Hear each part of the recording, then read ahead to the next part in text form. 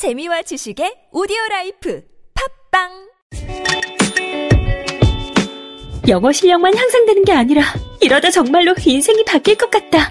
무한도전 김태호 PD 강력 추천. 통역사 출신 영어 독학의 신이 알려주는 궁극의 영어 마스터 비법. 영어책 한 권 외워봤니? 영어책 한 권이 통째로 복사됩니다. 영어책 한 권 외워봤니? 위즈덤 하우스.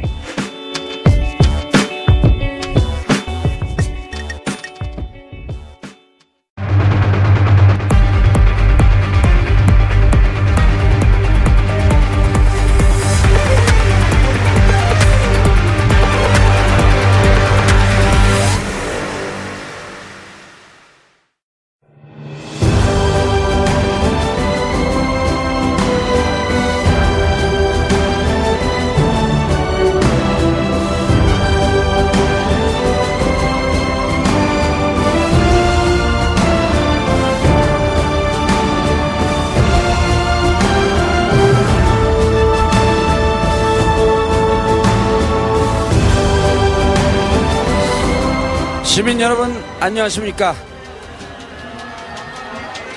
18차 촛불 집회가 열리고 있는 3월 1일 광화문 집회 현장에서 시민 여러분과 함께하는 TBS 특별 생방송 정봉주의 품격시대 진행을 맡은 정봉주입니다. 인사드리겠습니다. 반갑습니다. 네, 안녕하세요. 조은나래입니다. 예, 조은나래 씨. 네. TBS가 세계 최고의 방송인 거 아시죠? 그렇죠. 예, 탄핵 관련 방송에서는 미국의 CNN, MBC 그리고 영국의 BBC가 벤치마킹 본따고 싶어하는 70억 분의 1. 예, 세계 최강의 인류 최초의 박근혜 대통령 탄핵 전문 방송. 그 방송 현장에서 오늘 18차 18번째 차예요. 그러니까요. 예, 공교롭게도 네. 우리가 18번 갖고 인연이 있지만 오늘은 그대로 넘어가도록 하겠습니다. 네. 오늘 3.1절 저희는 18차 촛불 집회 현장에 나왔는데요. 3.1절 98주년을 맞아서 시민들의 손에 노란 리본이 달린 태극기를 들고 이곳 광화문 집회 현장에 나와 있습니다. 그렇습니다. 오늘 특별 생방송은요 8시까지 진행이 됩니다. 여러분들 계속해서 채널 고정해 주시기 바랄게요. 예, 오늘은 이런 얘기가 가장 떠오르는 날입니다. 역사를 잊은 민족에게 미래는 없다. 네. 자, 오늘 3.1절 98주년 그 기념비적인 현장에서 성공회대 한홍구 교수님을 모시고 말씀 나눠보도록 하겠습니다. 한홍구 교수님 반갑습니다. 네, 안녕하세요. 안녕하세요. 예, 좀 크게 얘기해. 예. 오늘 밥 안 드시고 나오셨어요? 예, 먹었습니다. 네. 저희 주말마다 열리던 촛불 집회가 오늘은 이제 공휴일 최초 3월 1일에 개최가 됐습니다. 3.1절의 광화문 현장에 나오셨는데 직접 시민분들 보신 소감 한 말씀 먼저 부탁드릴게요. 예, 이 광화문이라는 광장을 네. 우리가 제대로 밟을 수 없었는데, 이제 여러 차례 촛불 집회를 통해서 이렇게 우리의 광장으로 찾게 됐습니다. 아마 3.1절부터 우리가 100년 동안에 이렇게 길거리에 나와서 많은 사람들이 외치고 땀을 흘리고 저는 피까지 흘렸었지만 이제는 땀만 흘리고 있는 그런 상황이 됐습니다. 지금 저희는 중계 차량 안에 들어와 있는데 이 중계 차량 바로 밖에는 우리 시민들이 우비를 입고 우산을 쓰고 비를 맞으면서 오늘은 비가 오기 때문에 이제 촛불을 못 들고 노란 리본이 달린 태극기를 흔들면서 박근혜 탄핵 깃발을 들고 이곳 현장에 나와 계십니다. 네. 저희가 있는 이 자리가요. 바로 우리 방송의 방송으로 보면은 오른쪽에 그리고 왼쪽에는 이른바 이제 탄기국 탄핵 기각을 바라는 국민 집회인가요? 그리고 자유한국당이 저쪽에 있고 그리고 길 건너 이쪽에는 탄핵을 바라는 퇴진 행동에 참여하는 시민들이 있습니다.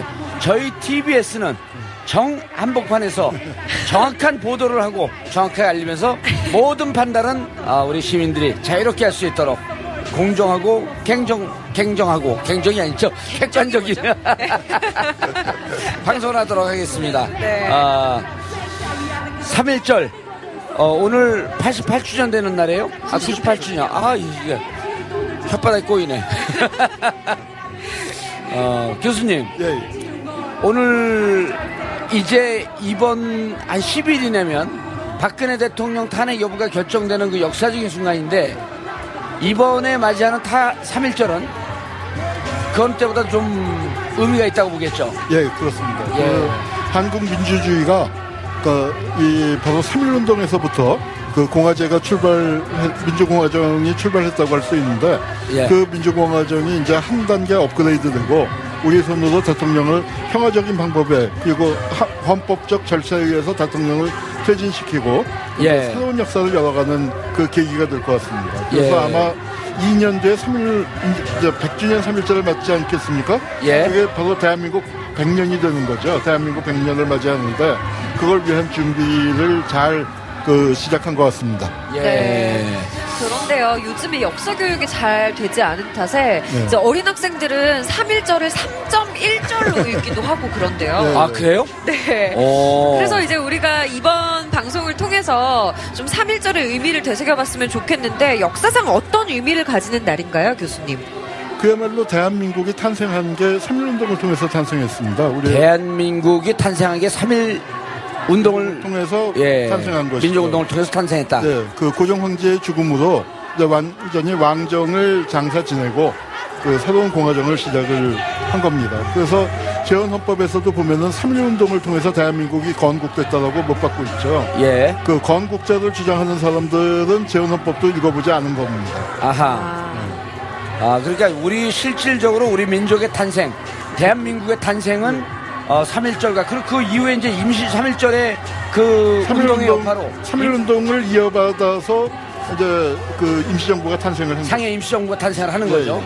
건국절을 주장하는 사람들은 48년도에 대한민국 탄생됐다고 하면서 임시정부의 법통을 부정하고 그 근저에는 3.1운동 자체를 부정하는 3.1운동 부정이라고 내놓고까지는 그 얘기를 못하지만 결과적으로 그렇게 될 수가 있겠죠. 우리 독립운동사의 의미가 퇴색해버리는 겁니다.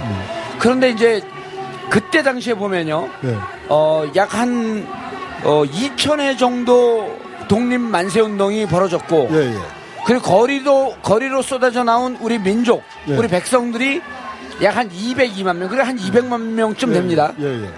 근데 이제 그때 당시 우리 민족이 2천만 명쯤 됐었죠. 2천만이 채 안 됐습니다. 2천만 채 안 됐어요?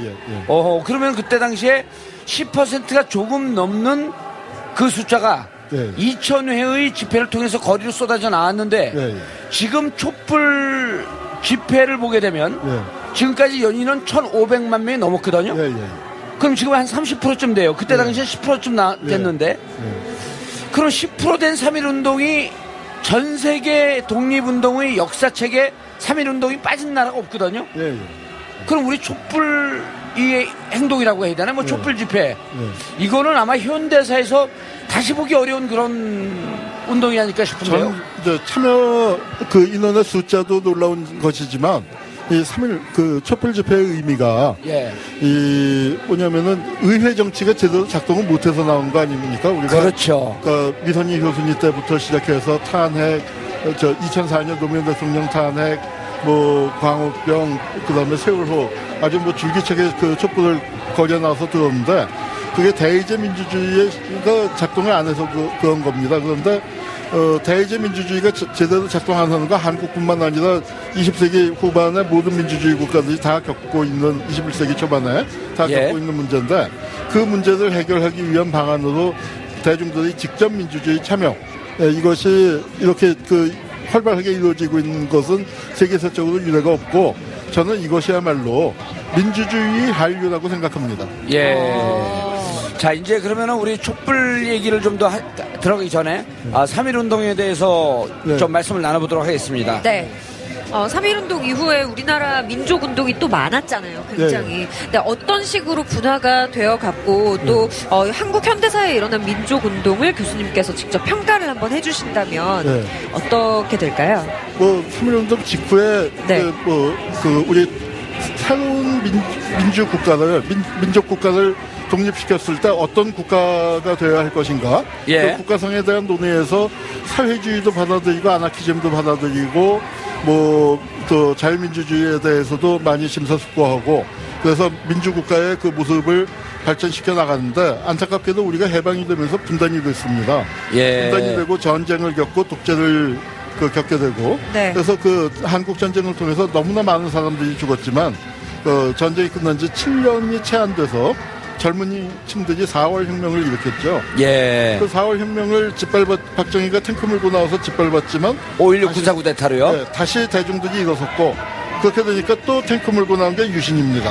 예. 그래서 유신 때 삭스를 했지만 7년 만에 또 그 박정희 정권이 그 종막을 고했고 부마 항쟁으로. 네, 부마 항쟁이죠. 예. 그러면서 이제 그 신군부가 등장을 해서 민주주의로 가느냐 아니면 독재가 유지가 되느냐에서 예, 안타깝게도 광주 항쟁을 진압하고 전두환 정권이 들어섰습니다. 그렇지만 광주에서 그때 도청에 남은 그분들을 기리는 사람들이 끝까지 다시 싸워서 7년 만에 6월 항쟁을 만들어내면서 한국의 민주주의가 아주 끈질기게 예. 여기까지 이어져 내려왔습니다. 그러니까 87년 6월 항쟁까지도 예, 예. 3.1운동의 역사적 정통성을 이어받은 것이다. 아, 그럼요. 그러니까 저는 친일했던 사람들이 군사독재한 거고요. 예. 저 독립운동 했던 사람들이 민주화운동 한 거라고 생각합니다.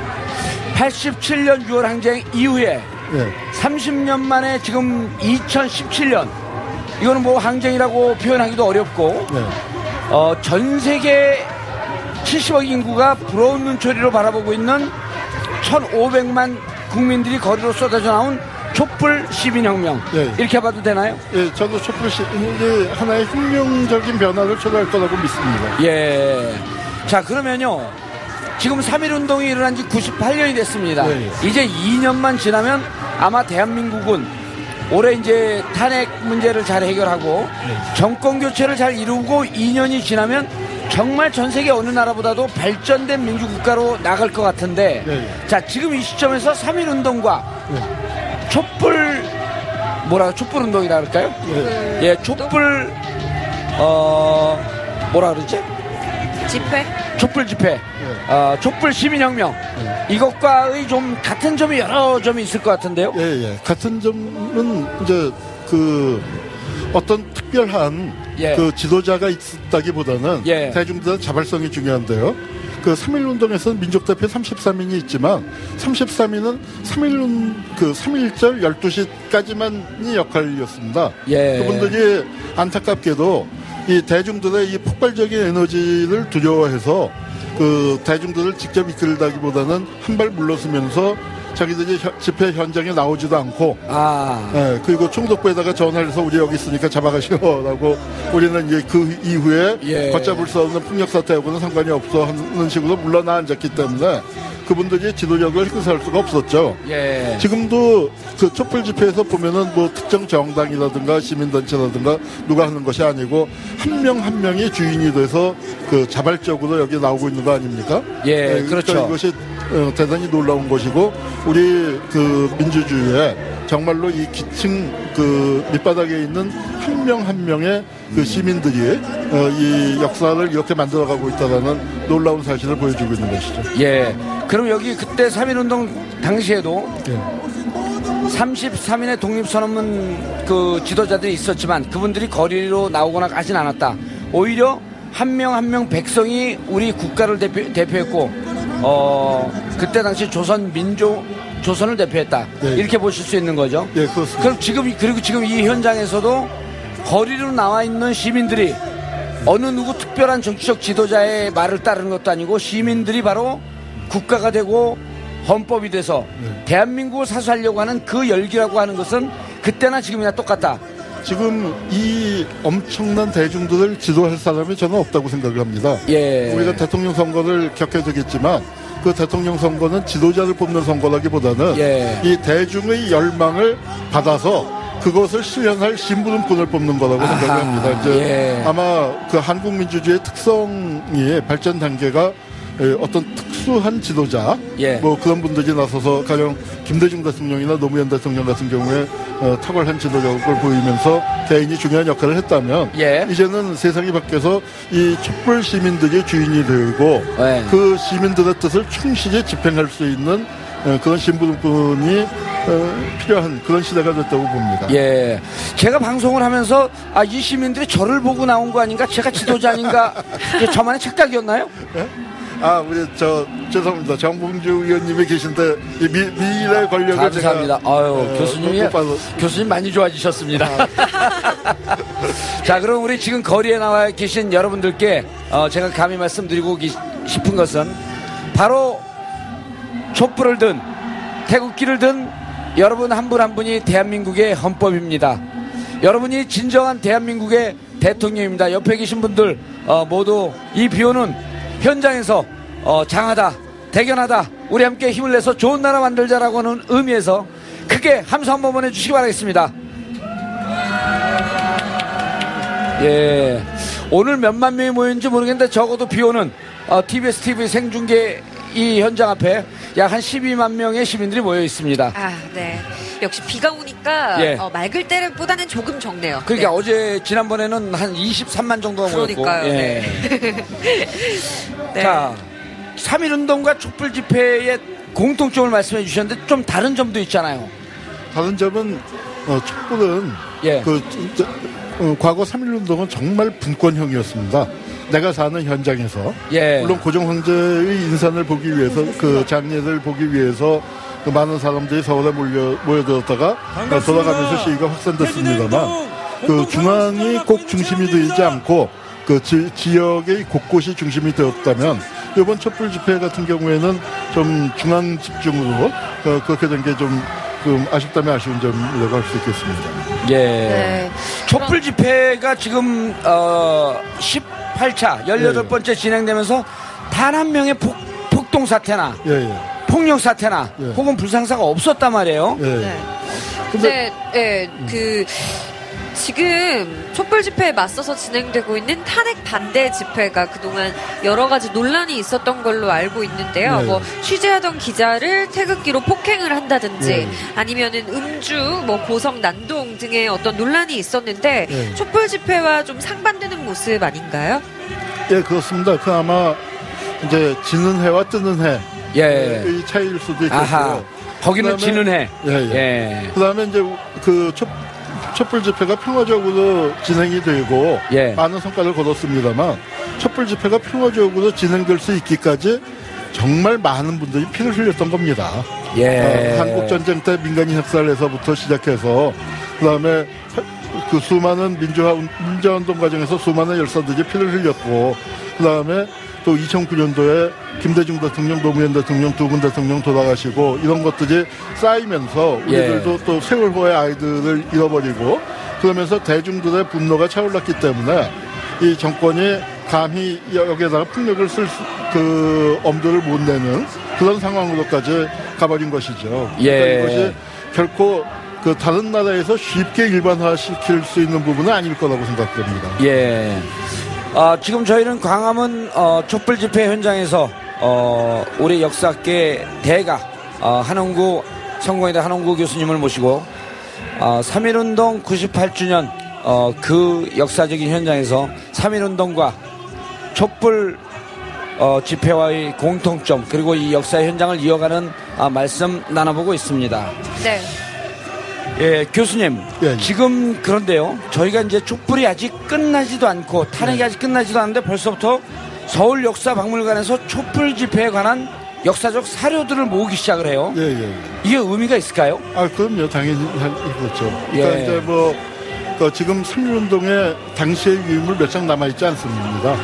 지금부터 빨리빨리 많이 모아야 하고 물론 이제 3.1운동 때에 비해서야 지금 훨씬 인쇄물도 많이 찍고 뭐 여러 가지 보존 매체들도 발전했기 때문에 했습니다만 저는 이 사건이 정말 역사적인 사건이 될 것이라고 믿는데 제가 역사를 공부하면서 3.1운동의 영향력을 제일 실감한 건 언제냐면요 1930년대나 20년대 말 30년대 운동하다가 잡혀들어온 사람들 있지 않습니까? 시민들도 있을 수 있고 이제 정말 활동가 그 당시 용어로는 혁명가들도 있을 수 있는데 이 혁명가들이 전부 다 하나같이 내가 정치적 의식을 갖게 된 건 3.1운동의 영향 속에서였다. 자기가 10살이었고 15살이었고 그 어린 소년이었을 때도 3.1운동의 충격이 나를 다시 태어나게 만들었다. 그래서 3.1운동으로 사실 뭐 우리가 독립을 쟁취한 건 아니지 않습니까? 그 자체만 띄워놓고 짧게 본다면요. 그렇지만 그것이 그 이후에 모든 독립운동을 다시 새롭게 출발하게 하고 한 단계 업그레이드 시킨 그런 면에서 3.1운동의 역사가 충분히 평가받아야 하는데 마찬가지로 촛불이 여기 이렇게 나왔었던 분들의 가슴 속에 상당히 많은 걸 남길 거라고 생각을 합니다. 그런데 이것을 낙관만 할 수 없는 것은요. 뭐냐면은 지금 저쪽에서 이제 뭐 어버이연합도 집회하고 그러지 않습니까? 거기 있는 분들이 대개 한 70대 분들이 많으신데 그분들이 누구냐면은 4.19 세대예요. 4.19 세대? 그분들이 4.19 세대입니다. 그리고 뭐 386들도 많이 보수화된 사람들 많지 않습니까? 63 세대도 마찬가지고 그래서 이런 분들이 여기 촛불에 나왔던 분들의 중요한 사명이 민주주의만 지킬 것이 아니라 여기 같이 나온 동시대인들이 열심히 올바른 길을 걸어가도록 서로 격려하고 견인하는 작업이 필요하다고 생각이 됩니다. 이게 저기 옛날 역사를 돌이켜봐도 나라 팔아먹은 일진회 있지 않습니까? 일진회 주요 회원들의 절대 다수가 동학농민혁명하고 독립협회에 있던 사람들이에요. 그러니까 이 촛불에 230만이 나왔다는 게 대단히 놀라운 일이지만 그 230만이 서로를 격려하고 견인하고 내가 역사의 주인이다라는 책임감을 갖고 나아가야 합니다. 그러니까 이제 사실 촛불로 끝날 것이 아니고 저기 탄핵 반대 집회 나가신 어르신들도 사실은 4.19 세대고 그때 당시 민주주의를 원했지만 그 이후에 지속적으로 이 민주주의의 뿌리를 만들고 인간적인 관계를 만들면서 서로 격려하고 좋은 사회를 만들어 나가려고 하는 노력을 좀 했었어야 하는데 그런 것이 많이 부족하고 앞으로도 우리가 촛불에서 얻은 교훈 촛불로 만들어놓은 이 사회를 조금 더 탄탄한 민주주의를 만들어 나가기 위해서 노력을 좀 해야 되겠다. 이런 말씀이신 거죠? 알겠습니다. 자, 이제 돌이켜보면은, 이 촛불 집회의 근원이 됐던 거는요. 박근혜 대통령이, 1+1 대통령 아니에요? 한 명 뽑아놨더니 느닷없이, 순실이 언니가 어디서 툭 튀어나와갖고, 내가 조선의 국모다. 이런 바람에 이제 이게 문제가 시작이 됐는데, 바로, 국민 주권주의의 위반. 우리는 주권을 행사하면서 한 명의 대통령을 뽑아놨는데 우리가 부여한 권리를 다른 사람에게 위임한, 최순실에게 위임한. 그래서 헌법 정신을 위반했다. 헌법 정신을 위배했다라고 하는 것이 이제 탄핵의 시작이었거든요. 자, 이 헌법을 볼 때 이제 우리가 항상 교수님께서 강조하시는 게 우리가 지금 이 헌법을 들여다보면서 반드시 1948년 제헌헌법의 정신으로 돌아가야 한다. 그 말씀을 늘 강조하셨거든요. 제헌헌법의 정신을 좀 한번 설명해 주시죠. 우선 쉽게 얘기해서 제헌헌법은 우파들이 만들었습니다. 좌파가 만든 게 아니고 중간파가 만든 것도 아니고 우파들만 모여서 만들었음에도 불구하고 그렇죠. 지금 우리가 볼 때 깜짝 놀랄 정도로 진보적입니다.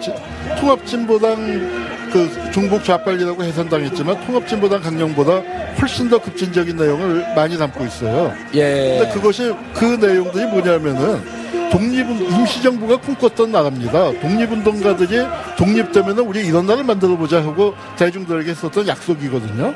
그것을 비록 우파들이지만 계승해서 하려고 했는데 그것이 이제 친일파가 집권하게 되면서 아주 이게 어떤 궤도가 이탈하게 되고 역사가 이제 왜곡되기 시작한 것이죠.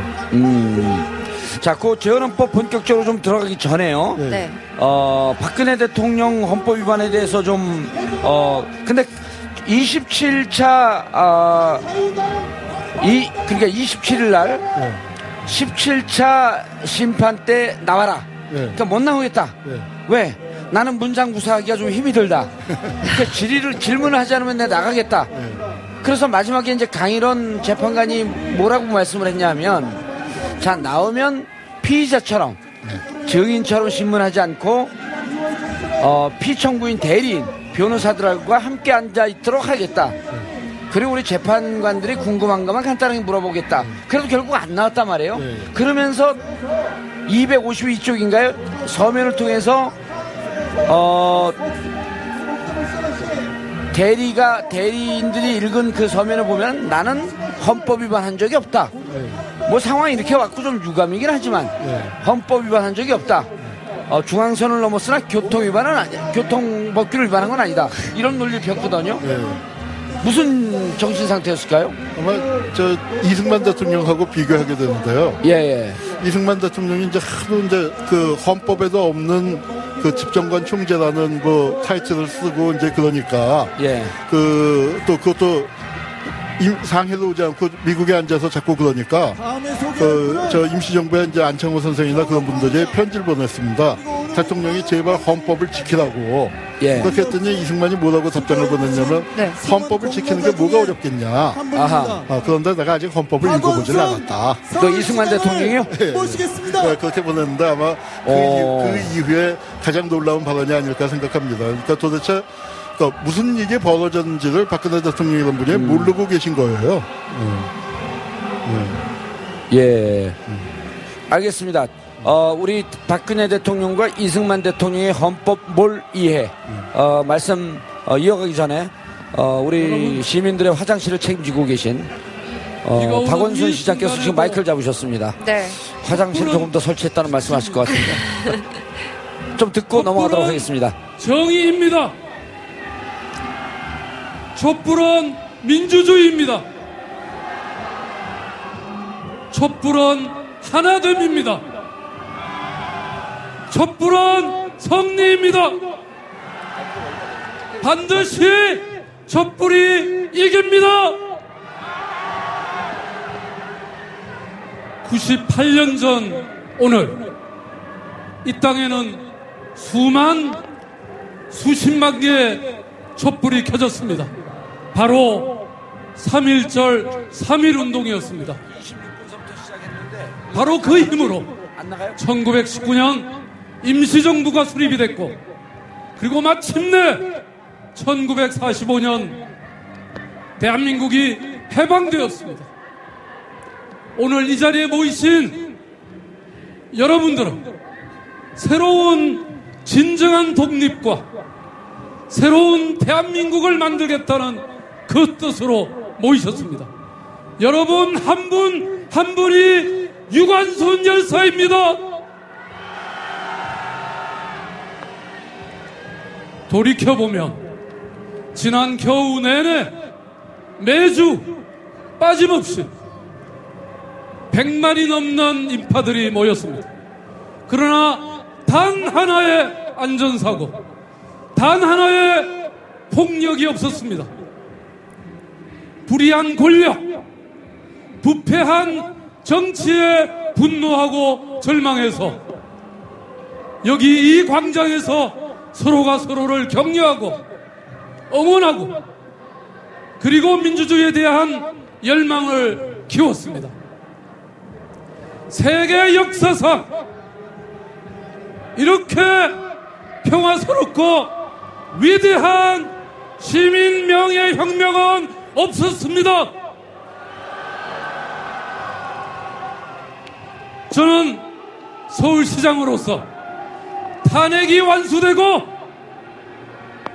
정권이 교체되고 온전한 민주주의가 회복되는 그날까지 한치의 빈틈도 없이 광장을 수호하고 국민을 보호하겠습니다. 끝까지 여러분과 함께하겠습니다. 감사합니다.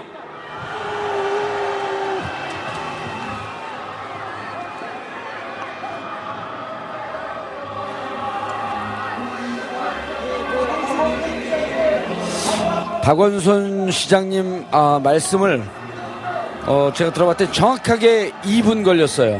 네. 그런 내가 역대 들어본 박원순 시장님의 연설 중에 가장 훌륭했어요. 대선출마 포기하니까 이렇게 잘하시잖아. 아니 여러분 근데 우리 시청자분들도 저는 이번 대선이나 탄핵 와중에 가장 가장 존경할 만한 분이 박원순 시장이었어요. 왜냐하면 그래요? 대선 레이스를 걸었어요. 네. 지지율이 안 나와. 접었어. 네. 연설도 잘해. 네. 화장실도 많이 만들어놔. 네. 국민 각자가 자기가 선 자리에서 자신의 역할. 그래서 서울시장으로서 광장을 끝까지 수호하고 끝까지 국민을 보호하고 광장을 지키겠다는 말씀. 여러분과 끝까지 촛불과 함께 하겠다는 말씀. 아니 이렇게 하라고 우리가 시장을 뽑아낸 거거든요. 네. 근데 대통령 지지율 나오고 대통령 잘 갈 수 있을 것 같으면 또 우리가 지지했죠. 그렇죠. 많은 분들이. 네. 그러나 이번에는 지금 때가 아니니까 다음에 기회가 있다. 네. 다음에도 역시 정모식에게 밀릴지 모르지만 정모식이요? 박 시장님 감사드리고요. 네네. 너무 교수님. 네. 교수님께서도 박 시장님 잘하시잖아요. 잘 알죠. 역대 들어본 연설 중에 가장 아름다운 연설이었죠. 박원순 시장님한테 한 말씀 하세요. 박원순 시장님, 처음 이 시민운동 시작할 때의 그 마음, 또 역사문제연구소 만들 때의 그 첫 마음 잊지 마시고 끝까지 잘 해주시기 바랍니다. 저도 한 말씀 하라고 해보세요. 네, 한 말씀 해주십시오. 시장님, 비 오는 밤이에요. 네. 자, 계속해서 헌법에 대한 질문을 좀 드려볼게요. 국회 측하고 대통령 측이 헌법 위반을 놓고 시각 차이를 굉장히 많이 보이고 있는데 그 이유가 서로가 보는 헌법이 다르다라는 생각을 하셨어요. 교수님께서 과거에 한 인터뷰에서 이제 유신 헌법을 박 대통령이 대한민국의 헌법으로 보는 것 같다라고 말씀을 하셨거든요. 어떤 말씀이신가요? 네, 박근혜 대통령이 유신적 사고방식을 벗어나지 못하고 있는데요. 유신 헌법에서는 그러니까 헌법 밑에 대통령이 있는 게 아니고 대통령이 헌법 위에 있습니다. 그래서 자기는 뭐든지 해도 된다. 그리고 요즘 이제 많이 논란이 됐습니다만 선의를 갖고 뭐든지 그냥 자기가 하는 거는 다 좋은 거다. 그렇게 해서 자기를 초월적인 존재를 보는데 아주 가장 기초적인 민주주의 훈련이 되어 있지 않은 것 같아요. 저는 대통령이 아니라 민주시민 한 사람으로 거듭나는 게 필요하다고 생각합니다.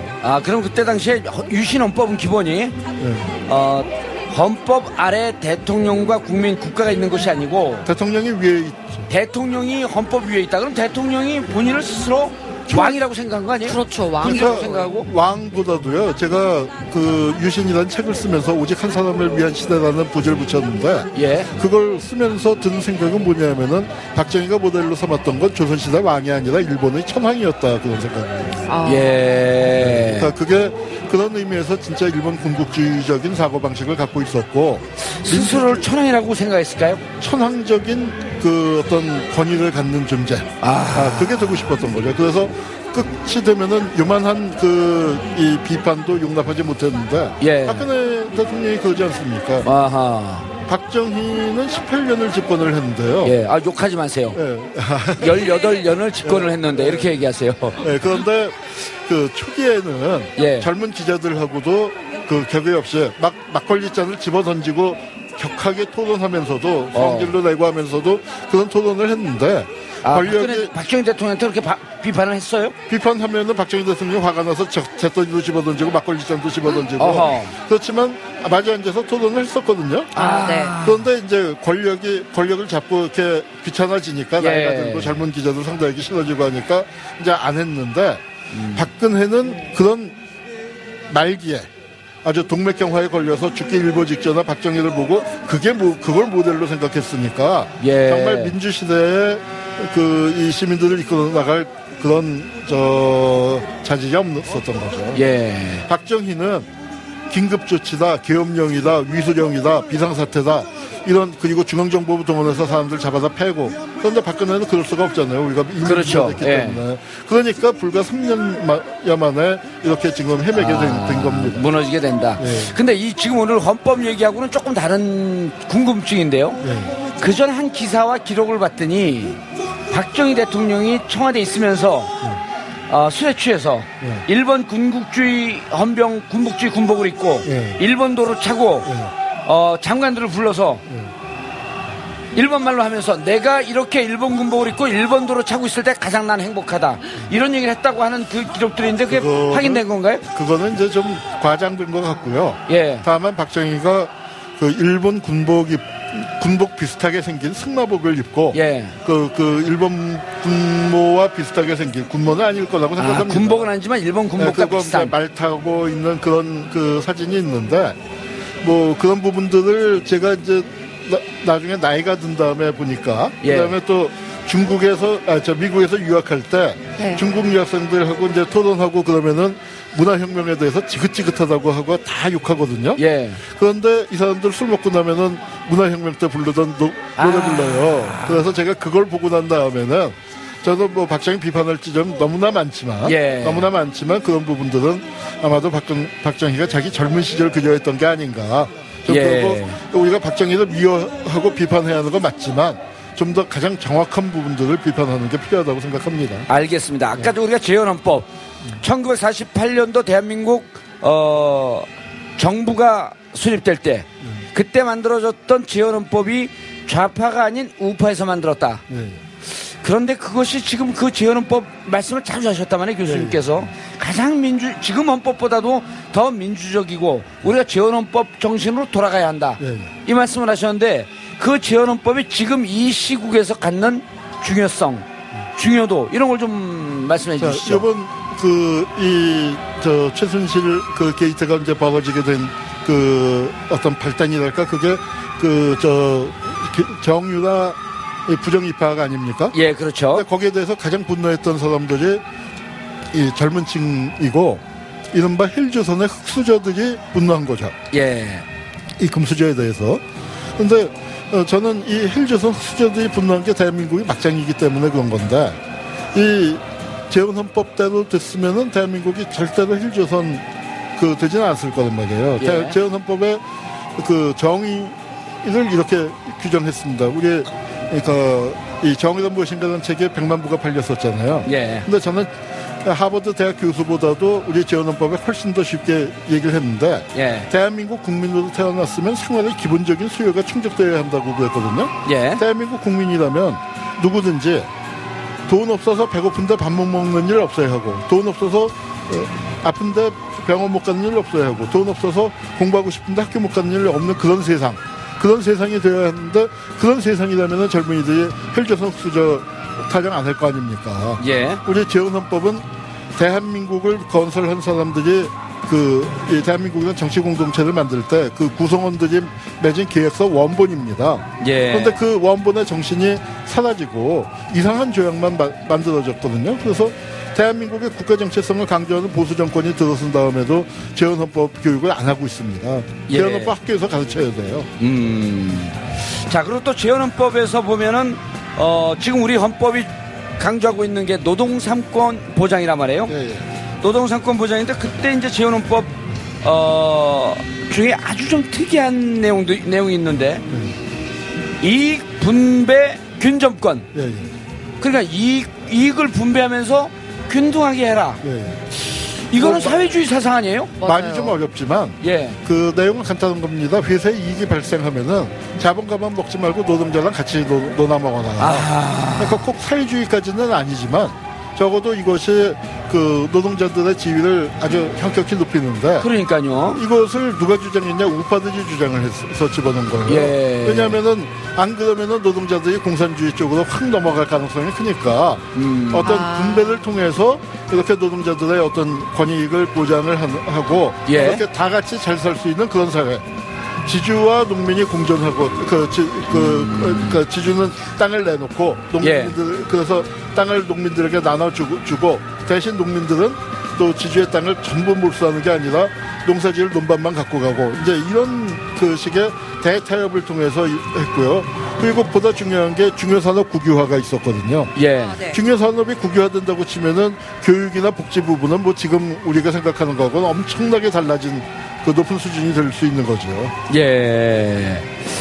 최근에 뭐 책을 하나 쓰고 계세요, 교수님? 뭐 들어보니까 반헌법 행위자 열전이라고 집필을 하셨던데 어떤 의도로 또 책을 쓰셨나요? 제가 뭐 개인 집필을 한 건 아니고요. 뭐 우리나라에 그 지금 이제 헌법이 그 유린되어 왔지 않습니까? 그런데 정말 웃긴 게 헌법을 짓밟은 사람들, 헌법을 파괴한 사람들이 국민들에게 법을 지키라고 법치라고 해왔습니다. 자기가 앞장서서 헌법을 파기하면서 그러니까, 나는 파기할 테이니 너희들은 헌법을 지켜라. 네.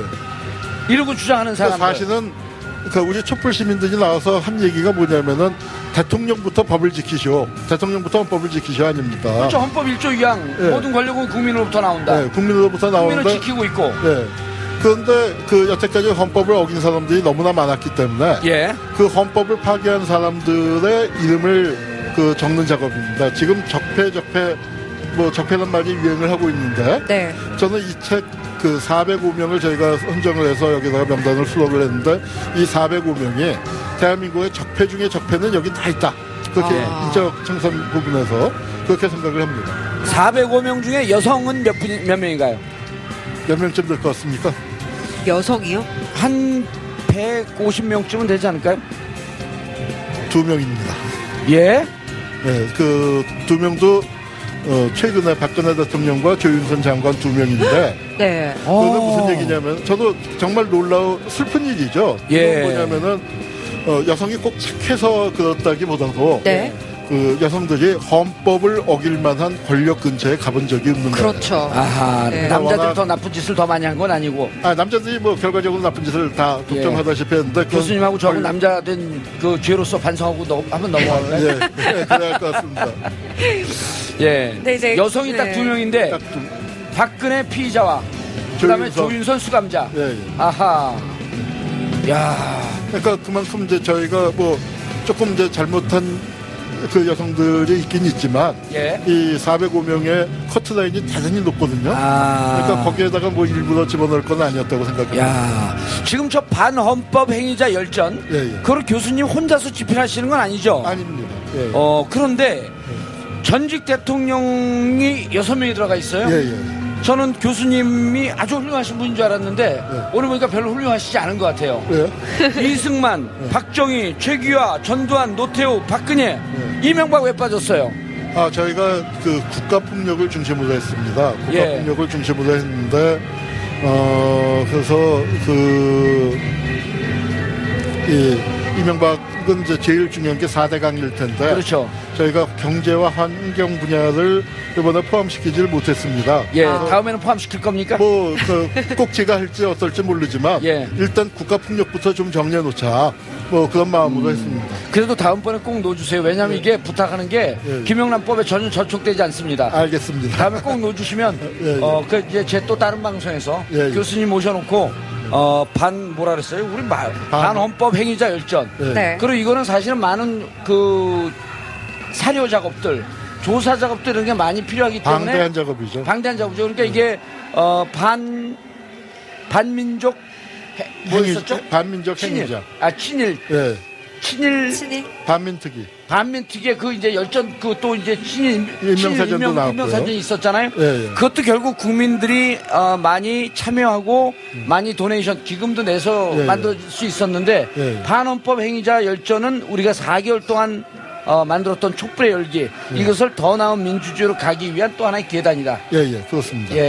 그래서 이제 아마 시민 여러분들께서 도와주셔야만 같이 또 참여해 주셔야만 이 작업이 되는데 시민 여러분들이 참여하는 방법으로는 우선 이제 반헌법 행위자들 중에 우리가 모르는 사람이 너무 많이 있습니다.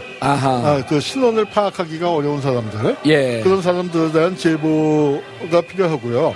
1차로 제보가 먼저 필요하고 그 다음에 또 가해자들이 고백을 해주는 게 필요합니다. 고백과 반성이 없었는데 주변에서 그런 압력을 주시고 그 다음에 이제 또 하나는 좀 재정적인 면에서 후원을 해주셨으면 좋겠는데 그 자세한 사항은 저희 페이스북하고 블로그가 있습니다. 반헌법이라고 치시면은 나오게 되는데 그걸 통해서 좀 적극적인 참여를 부탁드립니다. 알겠습니다. 일단 많은 시민들이 저 사람이 반헌법 행위를 했다라고 하는 제보가 필요하고 그다음 반헌법 행위를 한 사람들이 고백과 반성. 그게 이제 저 남아공에서 만델라 대통령이 그 이후에 만들었던 그 법률 아닙니까? 고백과 반성이 있어야 되고 그다음에 더 중요한 거는 우리 시민들이 참여할 때 이 방대한 사료 작업이 마칠 수가 있으니까 페이스북에서 반헌법을 검색하시면 후원 방법이 자세히 나와 있습니다. 후원 방법. 그러니까 후원을 제가 아까 그걸 물어보려고 그랬어요. 도대체 어떻게 하면 도네이션하고 어떻게 하면 후원금을 낼 수 있는지. 예. 뭐 제일 좋은 게 CMS 정기 후원으로 이 작업에 뭐 하루 이틀을 할 게 아니기 때문에 그 좀 장기적으로 지속적으로 후원을 해주시는 것부터 드리고요. 뭐 또 형편에 따라서 일시금으로 해주셔도 뭐 저희가 정말 소중하게. 알겠습니다. 페이스북에서 반헌법을 검색해 주시고 교수님 다음에 제가 하는 팟캐스트 방송에 꼭 나오셔서 말씀 한번 좀 해주세요. 네, 왜냐하면 여기서 예를 들어 한 10명 참여하면 저희 페이스북에 여기서 하면 한 10명쯤 참석하면 제 팟캐스트 하면 한 11명쯤 참석합니다. 예, 알겠습니다. 예, 한 명은 더 들어올 거예요. 네, 반헌법 행위자 열전 박근혜 대통령이 그 안에 포함이 되어 있는 게 굉장히 인상적인데요. 아직 탄핵 심판 선고가 나지가 않은 상태잖아요. 그럼에도 불구하고 박 대통령을 이제 대상자에 포함을 시키셨단 말이에요. 박 대통령이 확실하게 이제 반헌법적 행위를 했다라고 생각을 하시는 거죠. 저는 우리 촛불 시민들이 다 그렇기 때문에 1000만 넘게 이렇게 길바닥에 계속 나오신 거 아니었습니까? 추운 겨울에. 그래서 박근혜 대통령의 이 헌법 파괴 행위, 헌법 농단 행위가 너무나 명백하고 이것이 국민들이 세월호 사건 이후에 던져왔던 질문이 있지 않습니까? 이것이 국가인가? 국가란 무엇인가라는 질문을 계속 해왔는데 이번 이 박근혜 최순실 게이트를 보면서 국민들이 비로소 폭발을 한 거죠. 이게 나가냐 하면서 여태까지 정말 납득이 안 되고 이해가 안 됐던 부분들에 대한 참 부정적이지만 그 답을 여기서 지금 얻고 시민들이 분노해서 나왔기 때문에 저는 이 박근혜가 안 들어간다면 우리 촛불 시민들에 대한 예의가 아니라고 생각합니다. 저도 촛불 시민의 한 사람으로서 박근혜를 당연히 집어넣습니다. 그렇죠. 아직 탄핵 인용 여부가 결정되지 않았지만 지금까지 박근혜 대통령에 대한 조사, 그다음 국정농단 사태의 피의자로 이미 입건이 된 상태이기 때문에 박근혜 대통령이 반헌법 행위자에 반드시 들어가야 된다. 그런데 지금 혼자 기분 좋은 아저씨 있잖아요. 황교안. 혼자 대통령 놀이 혼자 다 하고 다니고 있어요. 그리고 시계 달라고 그랬더니 시계도 안 줘. 저 시계 갖고 싶거든요. 그러세요? 시계 좀 주세요. 근데 황교안 권한대행도 포함이 돼 있어요? 그 세 가지 사안인데요.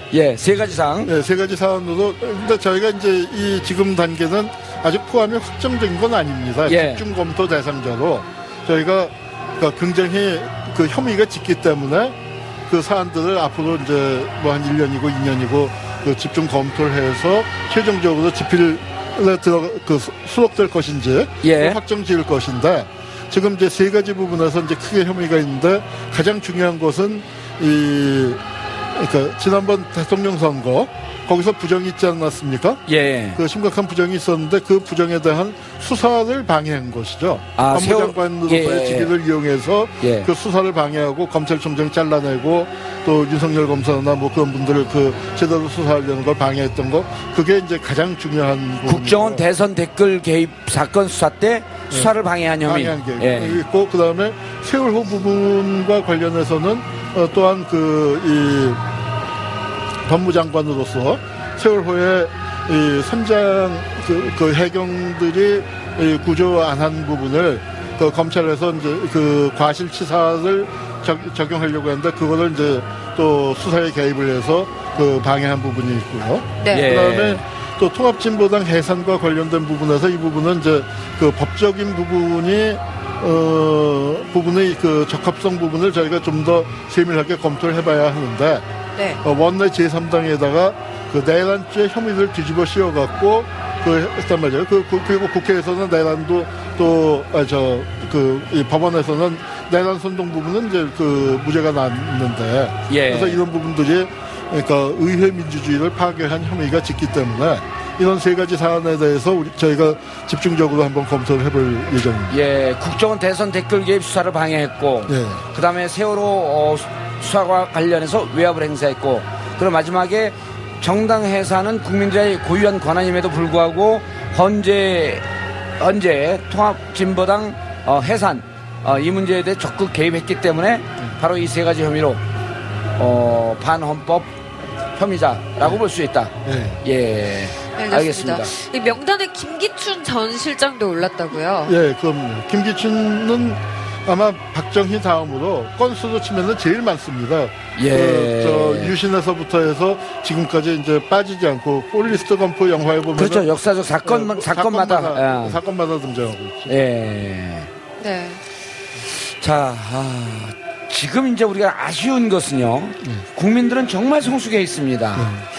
그런데 국민들은 무슨 역사적 사건이 있을 때보다 나보다는 우리 사회, 나보다는 우리나라를 위해서 온몸을 바치고 헌신하는 국민은 많은데 왜 국가를 위해서, 국민을 위해서 헌신하는 지도자는 이렇게 없는 사회가 돼 있을까요? 글쎄요, 우리가 사람을 키워내는데 예. 너무 좀 인색했던 것 같아요. 예. 어떤 결점만 자꾸 지적을 하고 예. 좀 용기를 주고 부추기고 그 다음에 적절하게 감시하고 해야 하는데 예. 이게 이제 문재인 지지자는 안희정 쪽 물어뜯고 안희정 예. 지지자는 또 뭐 하고 뭐 이제 이런 식으로 하는데 서로가 자기가 지지하는 사람, 자기가 가장 우선적으로 지지하는 사람이 되면 좋겠지만 그 다른 사람들에 대해서도 좀 인정을 해주는 게 필요할 것 같고요. 또 하나는 예. 그다음에 이제 그 시대가 우리도 준비를 해야 하는 게 그 지도자, 아까 처음에도 말씀드렸습니다만 예. 지도자가 아니라 이제는 그 우리의 신부름꾼을 우리가 선택하는 거. 국민과 옆에서 함께 가는 정치야말로 예. 진정한 지도자. 예, 그러니까 정치에 대해서 과거에 이승만이나 뭐 박정희나 그렇게 예. 장기 집권하면서 그 국민 위에 군림하는 그런 사람을 지도자다. 또는 김대중이나 김영삼 같은 분들 박정희 장기 집권, 전두환 장기 집권이 지속되다 보니까 20년 넘게 김대중 같은 경우는 대통령 후보만 26년을 하시지 않았습니까? 예. 저는 그게 비정상적인 것이죠. 예. 네. 교수님, 이제 그러다 보면, 결국은 우리가 해방이 됐지만, 친일 청산을 제대로 하지 못한, 그 후과가 결국은 친일파들이 다시 등장을 하고, 그들이 독재 권력으로 전환되는, 이러한 뼈아픈 역사를 경험을 했단 말이에요. 그러다 보면 결국은 과거의 적폐를 정확하게 청산하는 것이 새로운 사회로 가는 지름길이다. 네. 이렇게 말씀하실 수 있는 거 아닌가요? 그렇죠. 그런데 그 과거의 적폐를 청산한다고 해서 예. 청소의 순서가 있습니다. 예. 친일파부터 청산하는 게 아니라 예. 가장 가까운 시대. 반헌법? 최근의 반헌법을 청산함으로써 예. 이승만 시대, 박정희 시대에 이루어졌던 반헌법도 같이 청산되는 것이지. 그러니까 거기부터 청산해야지 하고 내려오다가는 아무것도 못합니다. 그래서 저는 우리가 예. 그동안에 이제 정말로 잘 싸워와서 예. 그래서 이제 박근혜를 여기까지 이제 끌고 왔는데 우리가 조금 더 노력을 해서 백년 전쟁이죠. 예. 정말 이 친일파에서부터 이어진 이 100년 전쟁을 정말 승리로 마무리 짓고 예. 정말 우리 이 시민들이 주인이 되는 새로운 역사를 열었으면 좋겠습니다. 예, 마지막으로 교수님, 교수님의 이 날카로운 촉으로 며칠 뒤에 있을 헌재 탄핵 결정 인용일까요? 기각일까요? 저는 인용이라고 생각합니다. 왜냐하면은 설명하지 마세요. 예. 몇 대 몇치로? 예? 몇 대 몇치로? 지금 여덟 분의 재판관이 7대1 정도 되지 않을까요? 7대1. 저 보수. 근데 기각하는 그 한 분은 앞으로 살아나기 힘들 텐데 그냥 8대0으로 하시죠. 그럴까요? 예. 네, 알겠습니다. 98주년인 3.1절을 맞아서 그 의미와 헌법의 중요성에 대해서 역사학자인 한홍구 교수와 이야기를 나누어 봤습니다. 네, 바쁘실 때 공개방송 함께 해주셔서 너무 감사드립니다. 네, 감사합니다. 예. 교수님, 그리고 지금 저희는 18차 촛불 집회가 열리는 광화문 집회 현장, 그리고 오늘은 3.1 운동이 일어난 98주년 되는 날입니다. 저희는 비를 맞으면서 굳건히 이 자리를 지키고 계시는 대한민국의 가장 자랑스러운 민주시민과 함께 하고 계십니다. 전 세계 최고의 탄핵 전문 방송 TBS TV 정봉재 품격시대 1부 마치고 잠시 뒤에 2부에서 찾아뵙도록 하겠습니다. 교수님 감사합니다. 네, 감사합니다.